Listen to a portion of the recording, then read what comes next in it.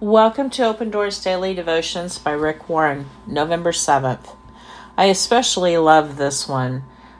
I know a lot of times we do so many things wrong, and sometimes we won't pray because we're afraid that God won't forgive us, or we've done it for the 30th time and He doesn't love us as much. But listen to this.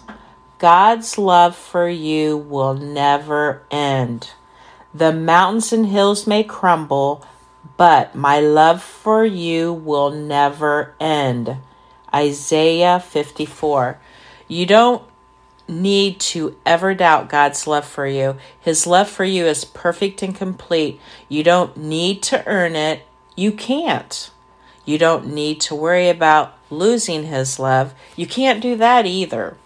God's love for you is eternal and inescapable. It's not possible for Him to love you any more or any less. God's love is not based on who you are or what you do. His love is based on who He is. His love for you is unconditional. You are completely accepted by God just as you are.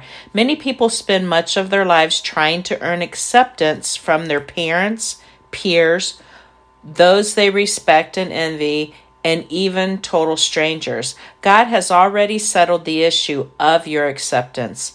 What Jesus did on the cross made you completely acceptable to God.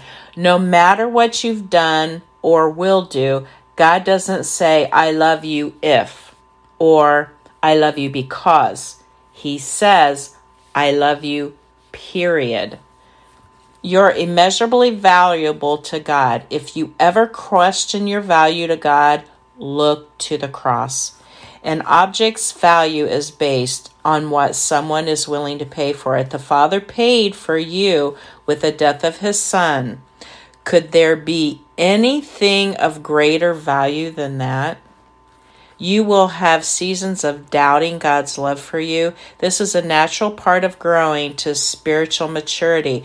When this happens, remember that God loves you even if you don't feel that He loves you. In His eyes, you have immense value, and His love for you is unconditional and perfect.